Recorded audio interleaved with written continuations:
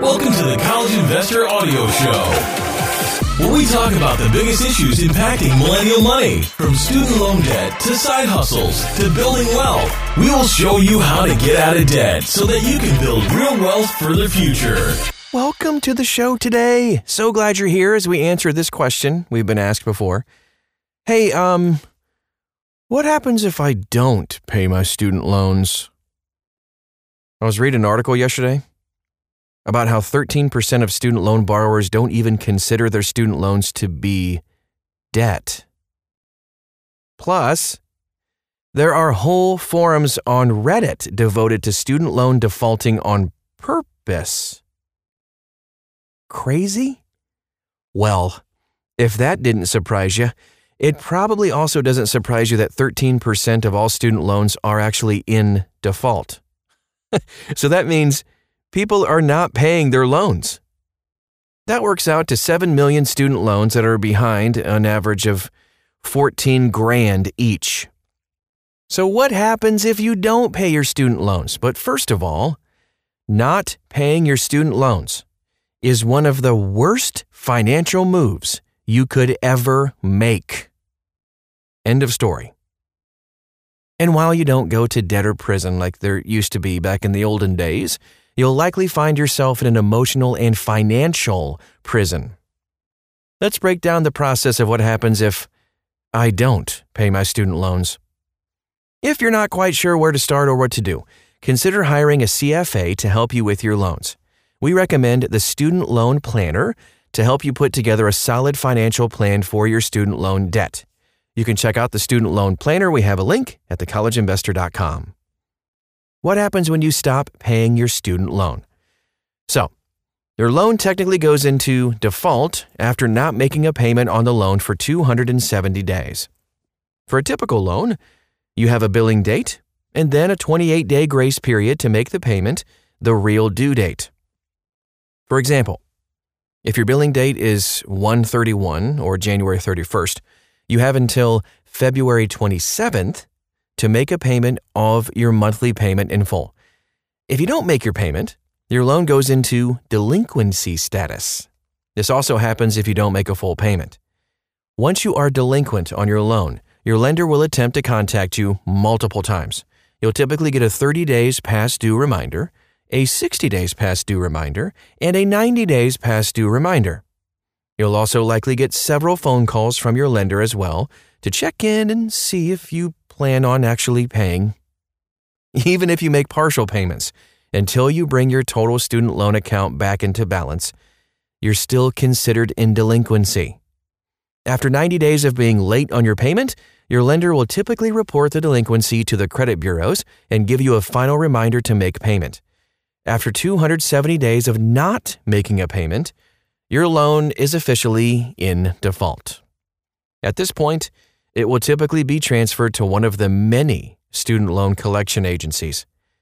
If you still don't pay, your school, the financial institution that made or owns your loan guarantor, and the federal government can all take action to recover the money you owe from your student loan.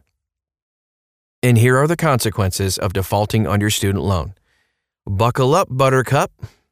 If you default on your student loan, the consequences are not good.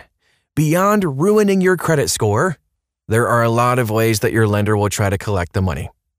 If you are in default, here's what's going to happen. The entire loan balance and any accrued interest immediately becomes due and payable. You lose eligibility for certain programs like student loan forgiveness, forbearance, deferment, and changing repayment plans. You lose eligibility for additional financial aid. Your loan will be recorded to the credit bureaus as being in default, and it's going to hurt your credit score. If your loan is already in default, you can check your credit score at thecollegeinvestor.com. There's a link so you can do that. You can also be subjected to wage garnishment to repay the debt. If you are a federal employee, you could be subject up to a 15% garnishment due to the federal salary offset. Yikes! Your lender could take legal action against you. Your lender could place a lien on any property you own. Think about that for a second. You could have your tax return garnished. you could have your Social Security and other federal payments garnished. It's all up for grabs. And with all of these, your student loan debt could end up costing you a job, a place to live, and more. So here are some better options if you can't pay. If you're having trouble with this, you should immediately contact your lender. Listen, there are a lot of options for you that could help you, and all of which are better than just not paying your loans. First, you should look at changing your repayment plan to something more affordable. You could switch to IBR or Pay, which are income-based plans that could put your payment at $0 if you qualify. That's huge. The second thing you can do is if you're having a temporary hardship, you could ask to have your loans put into deferment or forbearance. This will give you a little time to regroup without having to make payments. But remember, interest is going to still accrue, but you won't be required to make payments. Finally, you can check to see if you qualify for any type of student loan forgiveness program. If you don't qualify for a traditional student loan forgiveness program, you could switch repayment plans to one that includes student loan forgiveness as well. With federal student loans, there's really no reason why you should default. If you can't pay your loans, there are options to help you. Private loans are a little bit trickier though, but even then, you do have options. Here's a quick reminder about your student loan debt. It's important to remember this. Even if you don't pay your student loans, the government or your lender will always get their money for your loan. That's because they can garnish your wages and taxes to make sure that they get paid back.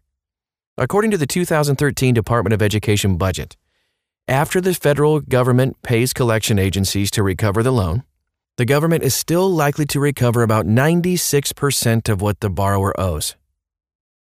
Did you hear that? So even if you don't pay your loan back, the government, after paying a collection agency, mind you, still gets back 96% of what they were owed. They know how to collect, my friends. You can't escape your student loans, and not paying them is not the answer. Regardless of what the dude on Reddit said. He's weird. Anyway, thanks so much for stopping by today. If you want to dig a little bit deeper on this, you can. We have links to everything we talked about at thecollegeinvestor.com. We want to help you get out of debt, pay off those loans, and forget about it forever. Not to ignore them, but just to do it. We have all the resources to help you. Again, thecollegeinvestor.com. Copy and paste the title of this podcast right in the search bar, and you'll find it. We are here to help. Thanks again for stopping by, and we'll talk to you again real soon.